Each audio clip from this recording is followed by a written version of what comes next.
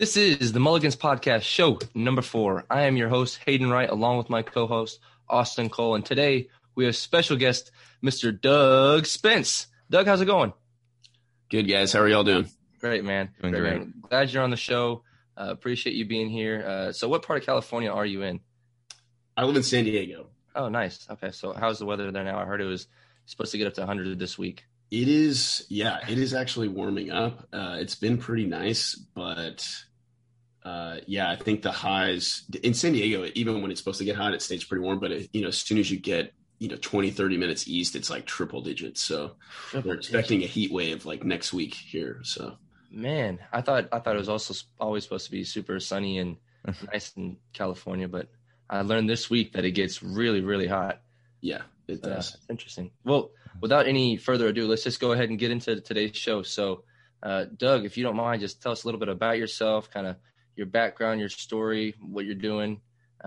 Yeah, sure thing. Originally from Houston, Texas, did undergrad at Baylor University, graduated in 2007, and then went to Navy OCS in 2009, commissioned in June of 2009, then went to Pensacola for flight school there for 2 years, then moved to Lemoore, California for a year for some more training, then moved to Japan for 3 years, then back to Pensacola for an instructor tour. And now I'm in San Diego. I moved to San Diego at the end of 2018, and we'll be moving. My wife and I will be moving to Virginia Beach most likely later this year for our next tour. So my brother lives out there, Norfolk area. So yeah, that's where we're moving. I think everybody lives out there in the Navy. It's a huge Navy town. So nice. Okay. Yeah. So what is your job in the Navy? So my background is Super Hornet backseater, so weapons systems officer in the F-18 Super Hornet. And that's what I did until 2015. And then I did the flight instructor tour in Pensacola for 3 years. And now I'm working with NSW here in San Diego. And then go back to, I'm not sure exactly what I'm going to be doing next. To be honest, I haven't gotten orders, but probably go back to flying later this year. So nice. Sweet. Okay. So you've done a couple different things. So I guess how does real estate tie into this? I know that you seem to be traveling all over the country and, even out of the country. So kind of how did you get started in real estate? How did it work out? If you're constantly moving, it's kind of hard to learn a market if you're not in one place, for a decent amount of time. So how do you go about that? Military folks have like a, unique, story usually, and, moving around. And I think that gives people an advantage, as opposed to a disadvantage. But bought my first property back in October of 2016 in Pensacola. And I didn't really know much about real estate at the time. I had just started listening to Bigger Pockets, and I was renting a house there in Pensacola for $1,500 a month. And coming from Japan, where I live, that was like a bargain. And after I was living in that home for about a year, I realized that I could buy a house in the same neighborhood that's newer, more updated, and larger. And the mortgage payment was only $1,100 a month. And I was like, that was the extent of my analysis, And so I was like, okay, I'm going to do it. So I did I didn't do the VA. I did a conventional loan. Bought that property with the intent of renting it out. I thought I'd be able to rent it for about $1,500. So I was like, okay, that's $400. That seems pretty good. Ended up being able to rent it for $1,950 when I moved away from Pensacola. I also did Airbnb for a summer on that house as well, and it worked well.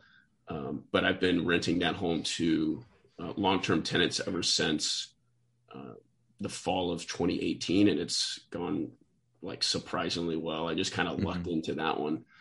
But that's been going well. I self-manage that property. That's the only one I self-manage. So that's the Pensacola one. And then around the same time frame, I started learning more about real estate, listening to Bigger Pockets, listening to people. And I listened to a podcast with Stu Grazier, who owns or co-owns Storehouse 310 Ventures. It was a turnkey company. They operate out of Milwaukee, Wisconsin. And he was talking about, military folks investing in real estate and how you don't have to be you don't have to live where you invest and all that. And I ended up buying a property from them in Milwaukee, just turnkey. Then a couple months later, they were like, "Hey, we got another property. Do you want it?" And I was like, "Heck yeah, let's do it." So I bought 2 from them within a span of about 6 months. Wow. And without ever setting foot in the state of Wisconsin, and which is like terrifying to a lot of people, but it's worked out well. I bought a 3rd property from them last December. So I have 3 in Milwaukee there. And then the other property I have, so the one in Pensacola, 3 in Milwaukee, and then there's a duplex in Oklahoma City that I just finished up the first burr. I did a burr on that property and finished it up just a couple of weeks ago. And so now I'm focusing on Oklahoma City and Tulsa as my markets and doing burrs. So I kind of transitioned from turnkey to burrs. So nice. Okay, so so that's kind of where Austin's heading out in the next week or so is Oklahoma City. I don't know if you've mentioned that to him, but that's kind of cool. It's a good town. Yeah. So what is your motivation behind investing there? So my original plan when I started buying turnkey, I was like, oh, this is great. Like I'll just buy 1 or 2 of these a year. I'm pretty frugal. So I save up, I'm able to save up money to do the conventional loans, just pay the down payment. But then I realized that where I wanted to be from a cash flow perspective and like actually, being able to retire if I wanted to, I wasn't going to hit that goal by just buying turnkey, 1 to 2 per year. So that's when I was like, okay, I need to step up my game a bit. So had a chat with someone in the real estate mastermind that I'm in. It's focused on military folks. And he's the one who the conversation we had inspired me to start doing my own burrs. So then I was like, okay, where am I going to do it? And I started, looking at markets all over the country, a lot of Midwest, a lot of Southeast, that's where you can get good cash flow numbers and properties that aren't crazy expensive. Right. And I ended up deciding on Oklahoma City because it's a landlord friendly state. They invest and have been for the last 2 or 3 decades, a lot of money into their local infrastructure, which attracts a lot of businesses. They have business friendly tax policies, and the barrier to entry from like a price perspective isn't bad because, a home, a fixer upper home in San Diego is going to be like $500,000. Right. Yeah. But you can buy homes in, the middle of the country, the Midwest, Southeast, markets like that for, anywhere from 50 to 100,000. And so you can get these cash flowing properties at a much reasonable price. And then also I like the diverse economy of Oklahoma City. It's a big enough town. There's a couple of military bases there. The FAA, the Federal Aviation Administration, has a big presence there. Oil is big there, but it's not. Oil used to be the only show in town, for Oklahoma, but they've recognized that is a weakness of a town is, being reliant on one industry. So they've done a lot of development to attract other businesses. And so it's a more diverse economy. So that's another thing I like about it is diverse economy. So that's how I decided on Oklahoma City. And then I've also kind of started looking at Tulsa as well for a lot of the same reasons. So awesome. And are you planning on selling your other properties and just bringing all your money and assets into Oklahoma City, or keeping everything? No, just gonna, my whole thing with real estate is, it's a long-term, it's a long-term commitment, long-term thing. I like the quote, I can't remember who said it, it might be David Osborne, but don't wait to buy real estate and wait, because it's those, owning real estate over a long period of time is really how people can build wealth, even folks in the military. So, it's that long-term mortgage pay down and the appreciation, and, the rents go up, but the mortgage, the principal and interest payments generally stay the same. So there's a lot of advantage in holding long-term. So plan on keeping those properties for a while longer, at least 5 more years, maybe longer, depending on how they do, and just kind of focus on Oklahoma City and Tulsa. Nice. Okay. So you started, let's kind of walk this back a little bit. You started investing in real estate in 2018? Yeah, I guess you could say that's like when I started it, really investing in it. That first Pensacola house was 2016, but I was living in it, so it doesn't really, it doesn't really count as much. But yeah, really buying properties for the purpose of, them being investment properties was towards the end of 2018. Yeah. Nice. Okay. So 2016, 2018, you started. You got the one out in Pensacola and the 2 in Milwaukee. 3 in Milwaukee. 3 in Milwaukee. Okay. And then the duplex in Oklahoma City. Yes, sir. Okay, nice. Wow. So that's, quite a few houses in such a short amount of time. The first few, you kind of mentioned that you've sort of a saver. Is that how you financed the first 5 properties, the Milwaukee, the Pensacola, just sort of the 20% down kind of method? So I've always been frugal, been a good saver, pretty good with not pretty good at just like living beneath my means. Right. Mm-hmm. Right. And so the first 4 properties, the Pensacola and all 3 in Milwaukee, all purchased on conventional mortgages. So just 20% down. Now the Milwaukee homes, the purchase price of those was only about $100,000. So we're not talking like crazy expensive properties here. And then the Oklahoma City one, I purchased that using private money. So I have a private money lender, and she funded the purchase price and most of the rehab. And I gave her a 10% interest rate on her money. So that's how you scale, is using other people's money, providing value to them in a good interest rate, and then you can recycle that capital a lot faster than waiting, saving up another 30 grand and then doing it. So using other people's money via private lending or hard money, I think, is a good way to grow. Nice. Yeah. Okay, so if you had to restart today, would you go with the 20% down, the conventional method, or would you, now that you have a burr under your belt, would you start looking to that more heavily and go with that? So if I was fresh out of OCS, I think the best way military folks can build wealth in real estate is buying a 4-unit property on the VA loan, because you can get that no money down. You can live in one and rent out the others. And, in most markets, the rent you're getting from those 3 other ones, you are going to pay most or all of your own, living expenses, right? So those 3 other ones would cover the mortgage, most likely. I think that's the best way to build wealth. And if I could go back and do it differently, back when I was 24, moving to Pensacola, I think I'd find a 2 to 4 unit property and buy it on the VA loan and just rent it out. Nice. You haven't used the VA loan yet? So we have not yet used the VA loan. So the only one I could have used it for is the Pensacola one. But my thought process at the time was, the home was $198,000, and I had the 20% down payment.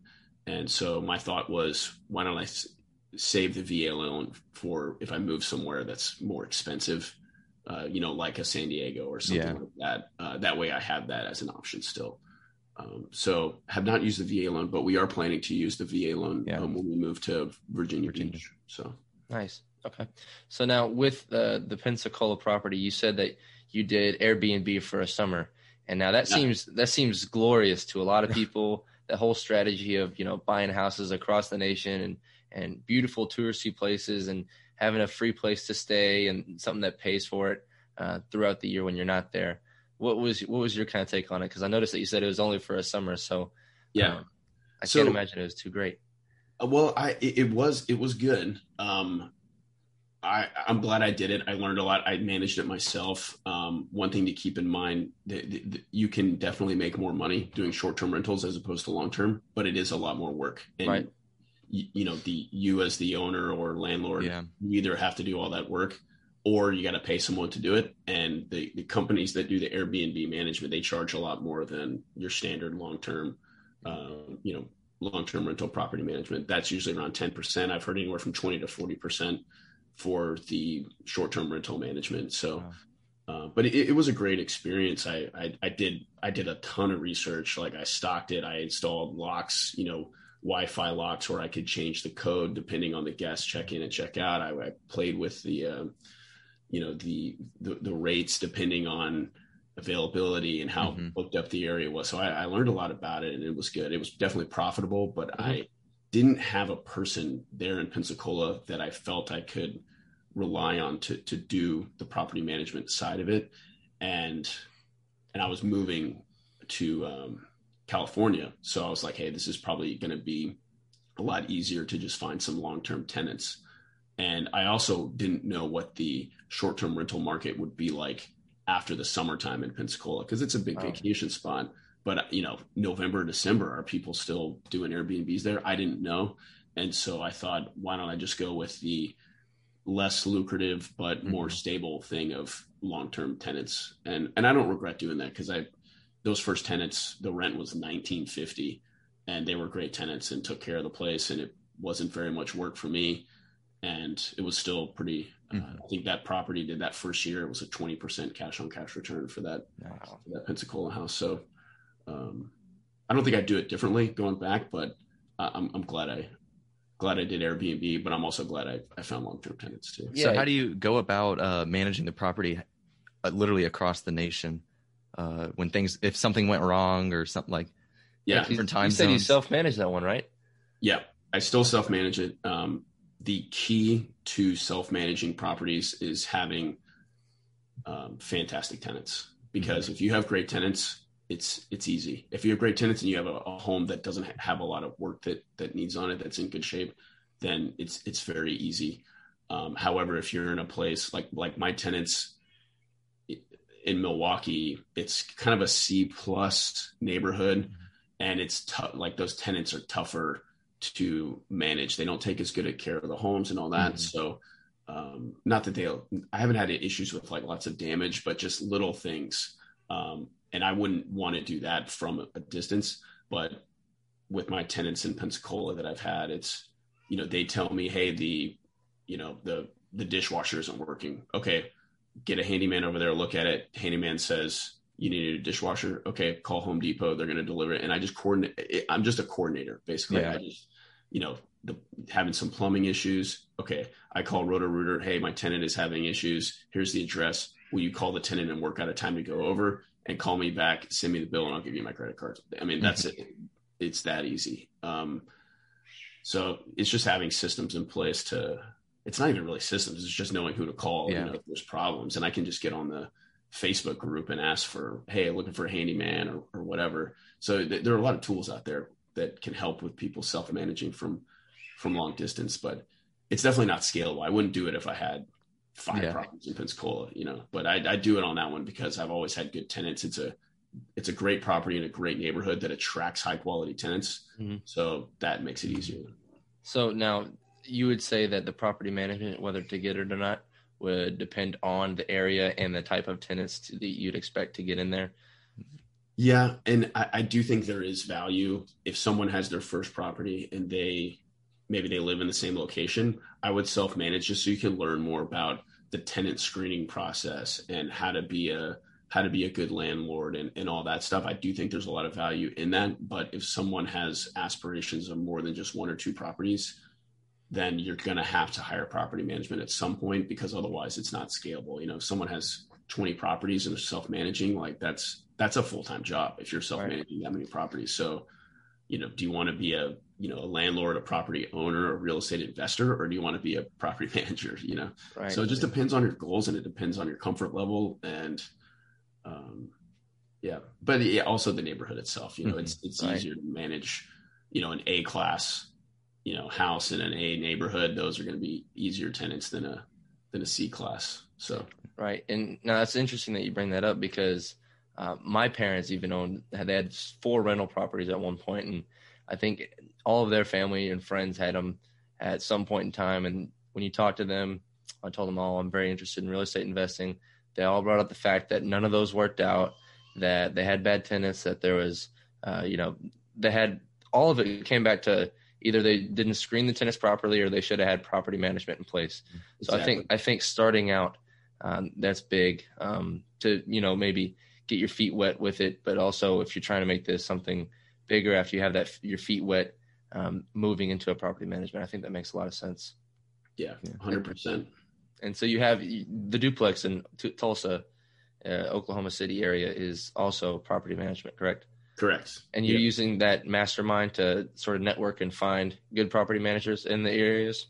So I found that property management company through Bigger Pockets. I've found most members of my team for Oklahoma all on Bigger Pockets. It's a great place to network. It's a great place to connect with, like-minded individuals in the area you're looking to invest. And there's a lot of people looking to connect with others. So it's a great That's a great community. Also, people don't think about like local Facebook groups, like Oklahoma City real estate Facebook groups. Like there's tons of them out there, and like whatever market anyone is looking at, I guarantee you there's Facebook groups there, and there's people that are looking to connect with other people. Good way to find contractors, lenders, all kinds of stuff like that. Nice. Okay, so now you have all these properties here. What is sort of your long-term goals? So my long-term goal is to be able to replace both my W-2 income and my wife's W-2 income with real estate by the time I retire from the Navy, which is I'm at just over 12 years now. So 8 more years until 20. So the goal is to replace our W-2 income. And I don't know exactly what the W-2 income is going to be, but I just kind of put the number at like 20,000 as like a, regular number. So that's our goal, is 20,000 passive per month profit in 8 years. So that's awesome. So now, how are you working on this? Do you have the plan to buy 2 properties each year, or how are you, like, are you going to stick with the single family? You're going to dabble more in the Airbnb kind of thing? How are you working towards that? So right now I'm focusing on 1 to 4 unit properties in Oklahoma. That's where I've shifted my focus. My goal at the beginning of the year was to buy 8 properties in 2021. Wow. And I'm at 1 right now. So, given this super hot market, and it's just, that's the toughest part right now, is finding the deals. Like there's people that want to lend money, like that's there. The contractors are there. Yeah. Like the contracting stuff is kind of weird with COVID now because of the price of lumber and the whole global supply chain stuff. But I mean, the toughest part is finding the deal. So that's the biggest limiting factor right now, and why I could still hit 8 for this year, but we're halfway through, and I'm behind schedule. But that's the goal, is to just keep acquiring properties. Nice. So what are you doing to find these properties? What's your go-to method? Yeah, that's a great question. So I realized pretty early on when I started looking for to put the team together in Oklahoma City. I was like, oh, I found property manager. Cool. They have, a network of contractors. Great. Got a real estate agent. Great. Got a lender who can find, cash out refis, for me to do once I'm done with the BRRRR. And then I realized pretty quickly that there were no deals. And, even getting on wholesalers lists, like they were marking it up too much for the numbers to make sense. And so I realized very early on that I had to build my own deal funnel. So it's taken a long time, but done a combination of cold calling, SMS, and I've hired a couple of different virtual assistants. I've gone back to doing it myself, and now I've gone back to hiring a team of virtual assistants. So what I'm doing right now is I hire a team of VAs in the Philippines, and they do SMS and cold calling, and they send out 250 SMS per day during the week. Wow. And then they follow up with cold calling and all that. And then whenever they get someone who is interested in selling at a price that makes sense, i.e. not the Zestimate price online, because I'm not paying full retail for these. So then they send that lead to me, and then I send the lead to the people I have on the ground. So like, the real estate agents there, and then they'll follow up and go look at the property and all that. So nice. That's how I'm finding leads. Now it's still really tough, but I have gotten much more and high quality leads through that method than just MLS or wholesaling, because anything on the MLS right now is like way overpriced for my strategy. So yeah. So now, are you like buying a lead? What's the word I'm thinking of? A list of leads from like a website? Are you searching this up yourself and then giving them to the VAs, or how's that going? Yeah, so I use PropStream. PropStream is a great tool. It's expensive. It's $100 a month to have access to it, but it's a great way to pull lists of possible sellers. So I'll look at a certain area of Oklahoma City or Tulsa, and I put in my metrics. So I'm looking for 1 to 4 unit, minimum 50% equity, minimum 5 years of ownership, maximum square footage, maximum estimated, like whatever the criteria are for that particular list. And then I pull that list from PropStream. It spits it out in a CSV file, and then I send it to the VAs. They get it skip traced. So skip trace is where they will look at the address, and using like public records, various other methods that I don't even know, they find the owner's phone number, and then that gets uploaded into a CRM called REI Reply, and then they send SMS and cold calling. They send SMS messages and cold call the owners to see if anyone is interested in selling. So nice. Okay, so I've used PropStream as well, and I have that I have it now. But it is expensive, kind of like you mentioned, and I know the VAs aren't cheap either. Yeah. So I've kind of gotten away from it because of had a lot of things going on. Me and my wife just bought a house. We just got married. Nice, so, congrats. Yeah, thanks. But a lot of things have gone on to where I haven't been cold calling or pulling lists as much as I used to be. So now moving into a house, having all these expenses put on me, what would you recommend for somebody in my shoes? Would you say that this is still an expense worth making each month to have? Because I've looked into the VAs as well, and I know that adds up. I think that's the best way to do it, because I look at my day and I just don't have the time for it. So I've thought it's definitely worth it. Just not sure if it makes sense right now. What would be your advice? Yeah. So it's whenever you have encounter a problem like that in business, it's who, not how, right? Don't think how can I do this? It's like, who can do this better than I can? Okay. And I think that it is worth the money. I've done both. I've done it myself. I've spent the time, woken up early before work, run a couple of lists, send some SMS and all that. And I think it is worth the money, because if you're trying to build a business, like, you're not going to be you can't do everything yourself. Like, you can't be doing the bookkeeping, the accounting, all that stuff. So think about what your personal highest and best purpose is for your business. It's probably not cold calling, right? It's not the best use of your time. So, and it is expensive. So, but one way that I help cover that expense is I have these wholesalers and agents, and I send them leads. And if the lead works for my strategy, great, we'll look into getting it under contract and do it as a BRRRR. But just because it doesn't work for me, if the numbers don't work, or I don't like the location or whatever, that doesn't mean it won't work for someone else. So they have lists of potential buyers, and they will send that property out. And if, then I'll get like a finder's fee. That happened for the first time. It's only happened once, but it's going to, it's going to happen more. So one of my agent buddies, he and his partners were like, hey, we're going to flip this house. So the lead that you sent us, we're going to flip it. Are you cool if we just send you $5,000 for finding the lead? I was like, yeah, sounds good.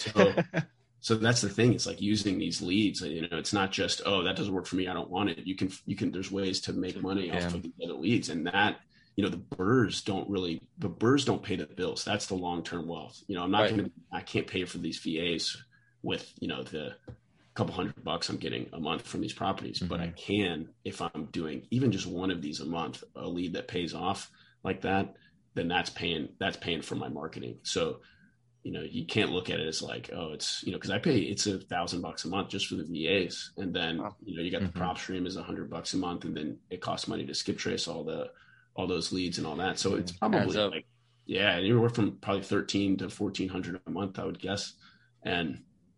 But if I get one deal like that a month, where I get $5,000, I've paid for a couple of months now. So it makes sense. Yeah. Even if you get one every other month, and you're still at that point. Yep. So it sounds like you kind of went through a couple VAs and then went back to doing it yourself. What is the key to finding good VAs? That's a good question too. I've only gone through. So the first one was she was just cold calling, and it was expensive, and I can't remember how much I paid, but it was not. She was not bringing in enough leads to justify the cost. And so that's when I shifted to a company called REI Reply and to just do SMS. That's Max Maxwell's company, correct? I don't know if he owns it. I don't think so. I thought maybe he's just an affiliate for it, but I see that he's pushing it right now. REI Reply is great. It's only $50 a month, and it's like unlimited. I mean, you pay for like each text message through like Twilio, who is what they use for like their cold calling and all that. But to use REI Reply, it's only $50 a month, and that's like unlimited. So, and you prefer that over like batch leads? So batch leads, I have only used batch leads for skip tracing. I haven't used them for anything else, so I can't speak to them. But, and I was doing REI Reply on my own. I was getting leads. That lead that I got that I ended up making some money on, that was one that I wasn't using a VA for that at that time.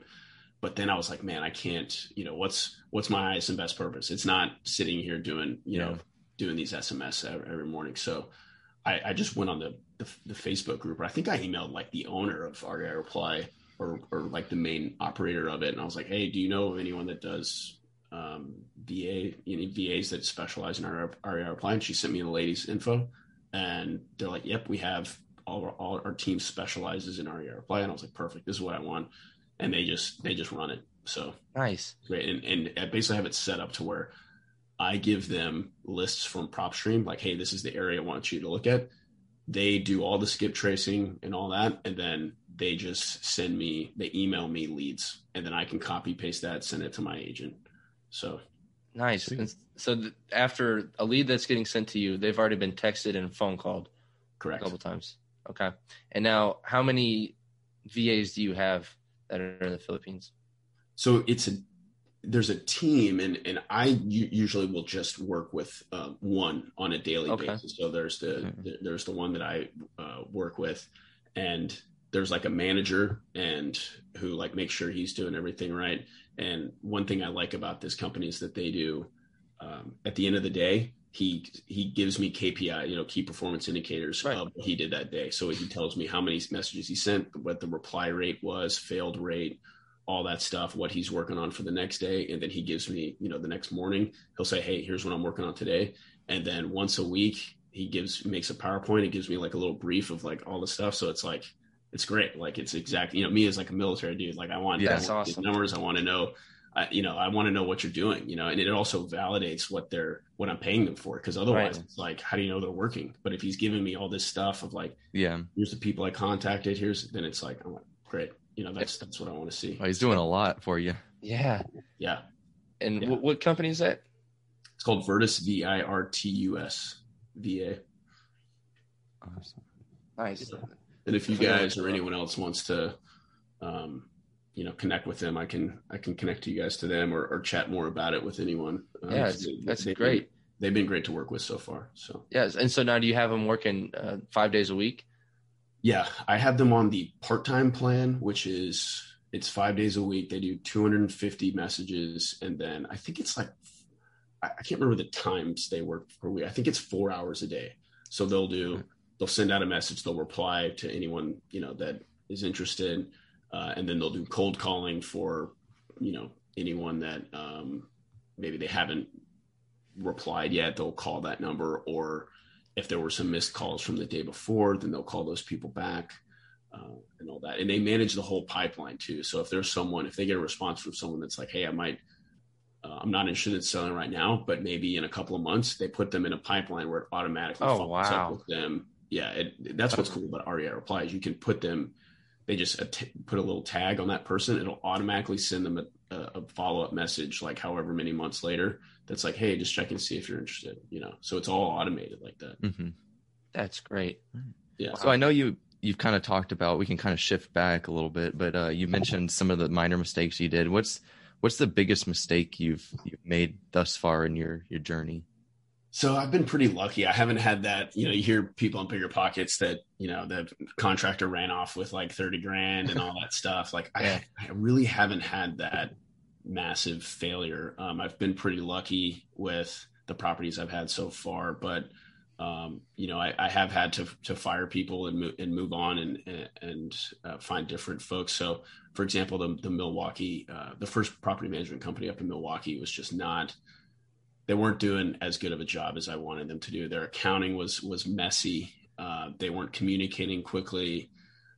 Sometimes it would take days for them to respond to an email I sent. Little things like I was much more involved, being the real estate person that I am. They would send me like a, an itemized bill, and it would, I'd look at it and it was like, they'd be charging me for like snow removal for a property.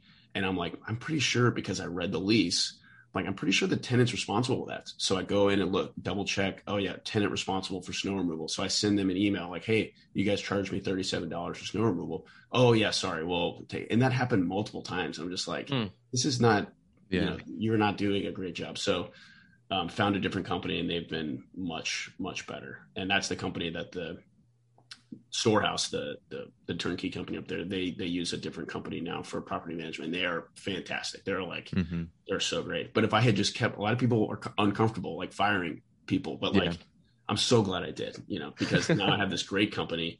They're doing an awesome job. Like, they're cheaper actually, and they do great work. So, it's hire slowly, fire quickly, I think is a good mantra to live by when it comes to that kind of stuff. So to answer your question, Austin, I really haven't had any huge failures yet, which probably means I'm not not trying hard enough, not being risky enough with my stuff, but fortunate to haven't had any big failures yet. But I think that's largely in part because you seem pretty methodical, pretty well thought out when you're making decisions. So I think you're thinking it through. So I'm sure that has a large part to play in it. So you mentioned that your goal to buy 8 for this year. What is kind of your next step? How will you know that you're on the right track? Like, it's at the beginning of the year, I thought, okay, 8 properties this year. And then, I just finished that first BRRRR, and everyone's like, oh, great, nice job. Like, great job. Like the BRRRR, like it was a success. And in my mind, I'm like, okay, that's great, but I'm behind. Like I'm well behind my goal. So it's hard for me to think of it as like, oh, nice job me for doing that. What I think is I'm well behind, so, but yeah, as far as like long-term goals, I think it's just setting big goals, attainable, but big, something that challenges you, and then just following up with those goals, like, looking at them every quarter, refreshing yourself on the goals and all that. And I think that's a big part of it. And then, reassessing your goals, because, your goals, it could be that I want something different, 20, 30 years from now, depending on my wife and I and family and all that. So you don't always have to stick with a long-term goal if it doesn't make sense for your life anymore. So, right. Like the goals I made at the beginning of this year, this is a good point. They've changed several times. So I try to kind of reassess them every 90 days just to stay on track.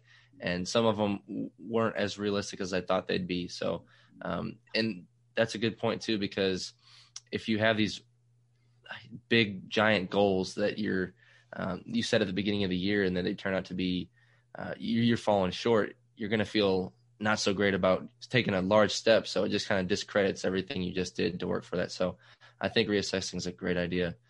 But I'm leaving tomorrow for another work trip to Wisconsin. Not Milwaukee. But I have driven to Milwaukee while I'm on, because we do work trips all over the place, and Oklahoma City and Wisconsin are ones that we do a couple times a year. So, but I'm actually not even planning to go to Milwaukee while I'm there. We're going to be in Madison all next weekend. But this is for the Navy? Yep. Oh wow! So that kind of works out well. What base are y'all going to in Oklahoma? So we stay downtown, but we go to. It's Will Rogers. There's a guard base that's attached to the international airport there. So we work with some AFSOC units there, and then sometimes we'll go over to Tinker Air Force Base as well. Okay, yeah. Usually we're working with the AFSOC units out of Will Rogers Air National Guard Base. So we go up there next weekend. So I start on the 21st. So not this Monday, but next Monday. Advance. Oh yeah. And then my wife,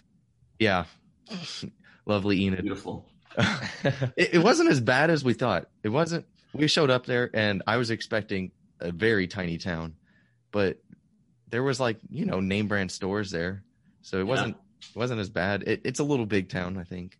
Yes. No, I have buddies that Navy guys that did their primary flight school in Enid, and they had a good time. There was like some bar that they all went to, and they Yeah, had no, we went to the bar already. Probably shooters one or bar. something. Yeah, it's cheap beer.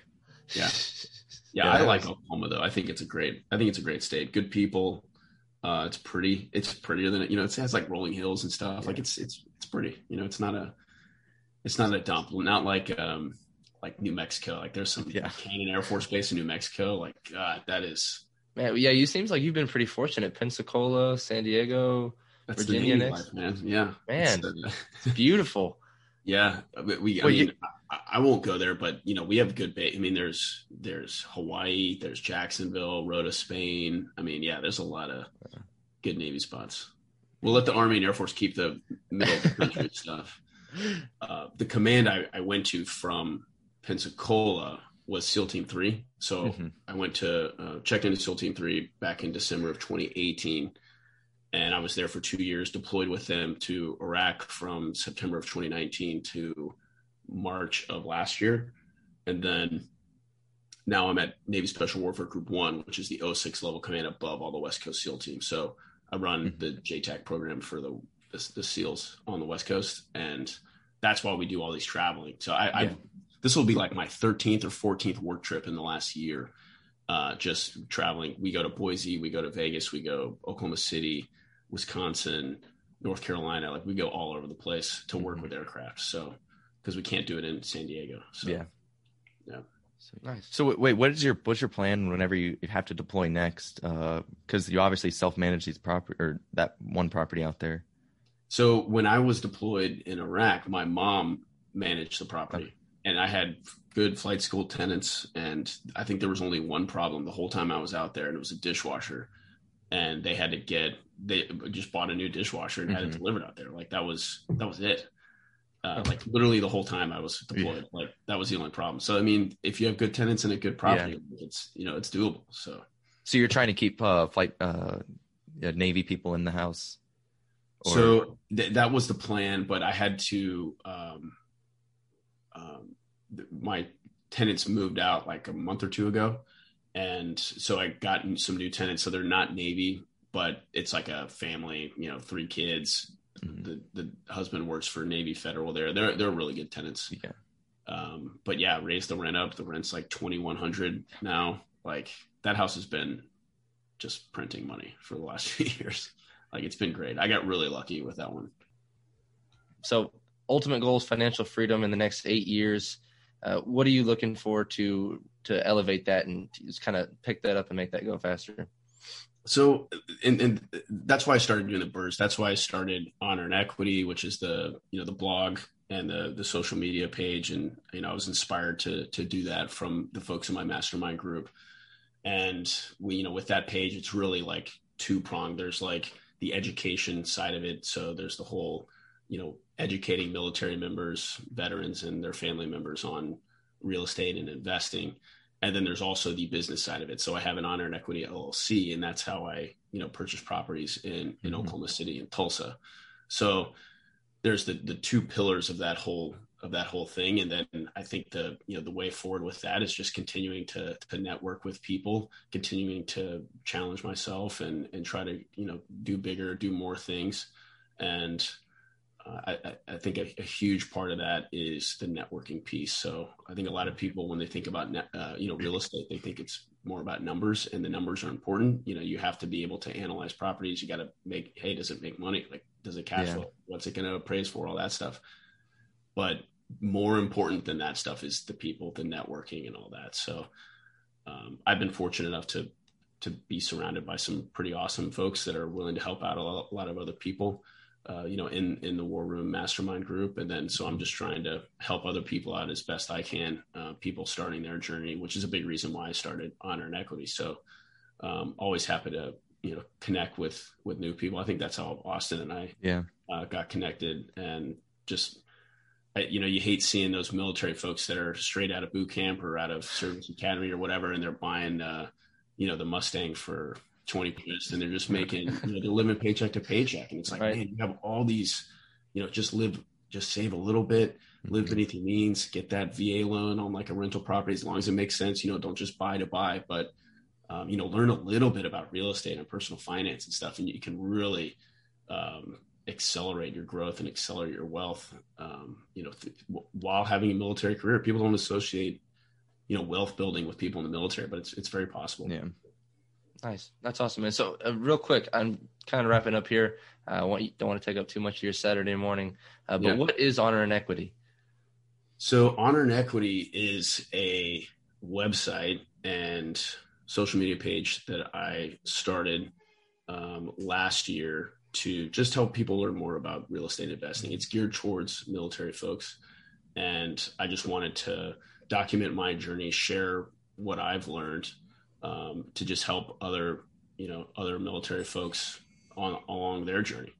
I started writing posts based off of like questions people were asking. So like I have an article that's like how I built a deal funnel, why I decided to invest in Oklahoma City, like all that stuff. So there's probably, I don't know what I'm up, maybe 15 or so articles now on there. So definitely, send those articles to folks. And I don't know if anyone reads blogs anymore, but I do all the time. So, Yeah, okay, I do. Good. Yeah. The successful people.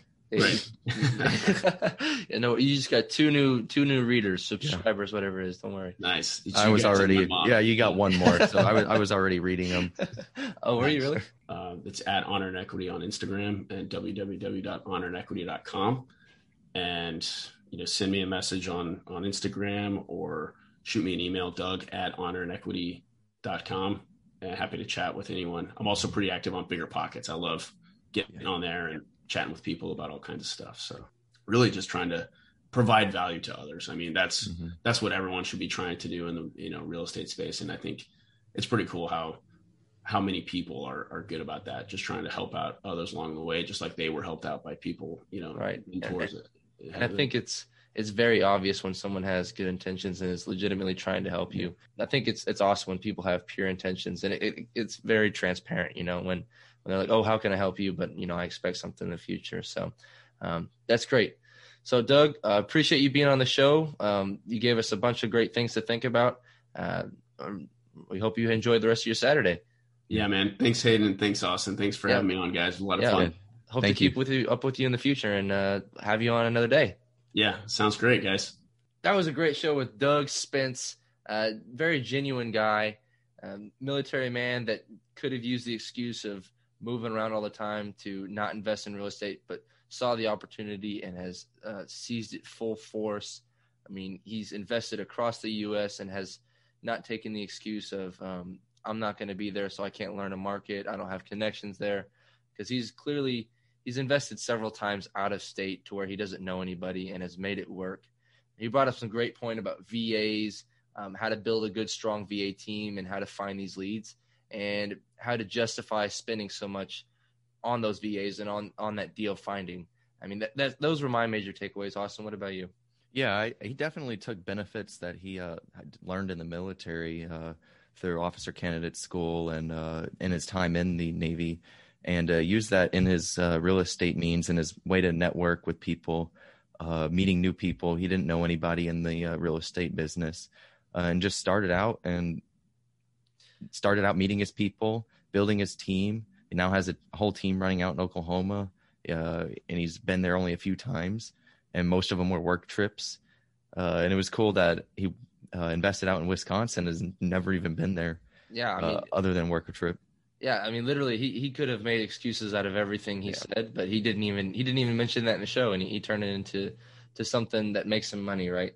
So, I mean, it was a great show. I definitely learned a lot from him. Excited to hear what he has to say in the future. Oh, for sure. And make sure you go follow him on Instagram and check out his blog. It's some good stuff, knowledgeable stuff. What was it? Equity and Honor? Yeah, Honor and Equity. Backwards. Honorandequity.com. Check out the blog. Check out his Instagram. Give him a follow. He's got great content on there. Austin's already dive into it, but I'll dive into it more right as soon as we get off of here. Also, make sure to give us a follow on the Instagram page, the TikTok, and our YouTube. All _ or what is it, Austin? At Mulligans. At Mulligans __, and that is on Instagram. Perfect. Awesome. Well, thanks everybody for tuning in. This is Hayden Wright. And this is Austin Cole. Signing off.